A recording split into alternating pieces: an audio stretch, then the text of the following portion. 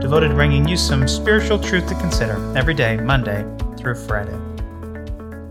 Our passage for today comes from Haggai, chapter 2, verses 20 through 23. The word of the Lord came a second time to Haggai on the 24th day of the month. Speak to Zerubbabel, governor of Judah, saying, I am about to shake the heavens and the earth, and to overthrow the throne of kingdoms. I am about to destroy the strength of the kingdoms of the nations, and overthrow the chariots and their riders, and the horses and their riders shall go down, every one by the sword of his brother. On that day, declares the Lord of hosts, I will take you, O Zerubbabel, my servant, the son of Shealtiel, declares the Lord, and make you like a signet ring, for I have chosen you, declares the Lord of hosts. So I had to cut the final section of my sermon on Sunday, which is surprising considering how long it already was. But I wanted to touch on the last 4 verses of the book of Haggai before we leave it alone.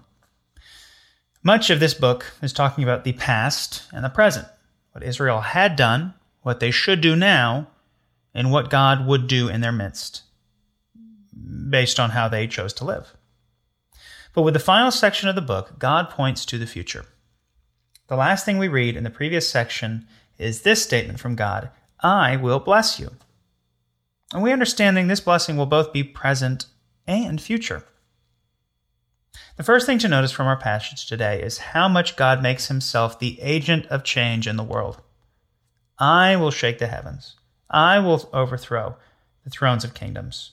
I will destroy the strength of nations. I will overthrow the chariots and their riders. I will take you, O Zerubbabel. Previously, God told the people not to be discouraged about their progress on the temple, and he grounded that directive in this promise, because I will be with you. Don't worry about what you can do. Remember what I can do. And God tells us the same thing today. We can take comfort that our God still speaks and our God still acts, and he loves to do so on behalf of his children. The next thing we notice is God paying a lot of attention to this guy, Zerubbabel. He's not someone I remember hearing much about in children's church growing up. Zerubbabel would have been the king. He was from the line of David. But Israel and Judah were disobedient, and God allowed them both to be taken over. So in the book of Haggai, we find Zerubbabel is the governor of Judah, serving under the actual king, Darius. And God says, I haven't forgotten my servant David and the covenant that I made with him. That means I haven't forgotten you, Zerubbabel. I will make you a signet ring. Well, now what does that mean? Well, this comes from my ESV study Bible. The signet ring was a ring that provided evidence of royal authority and ownership. Like a king sealing legal documents with his ring, the Lord will set his authentic impression upon the world through his royal representative. Zerubbabel, a descendant of one previously discarded, is the ring placed back on the hand of the divine king.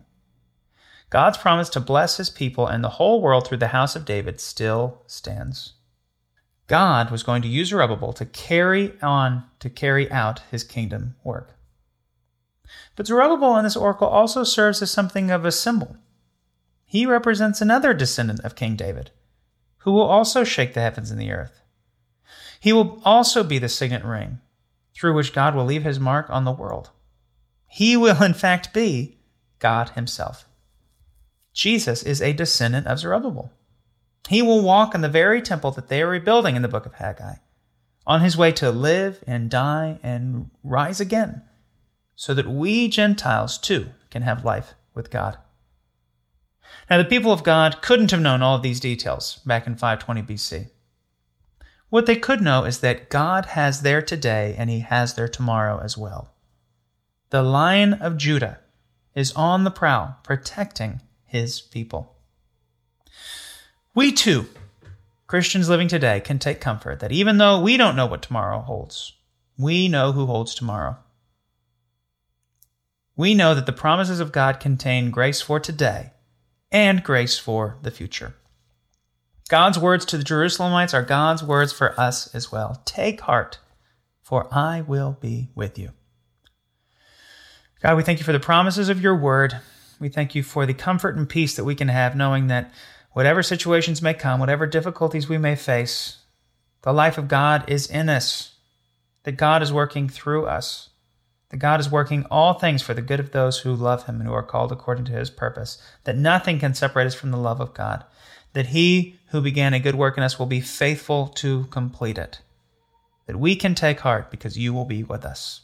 Help us to remember that, whatever situations we may face, that we might live in confidence rather than in fear. It's in Jesus' name that we pray. Church family, thank you for tuning into another edition of Let's Talk. Have a blessed day. You are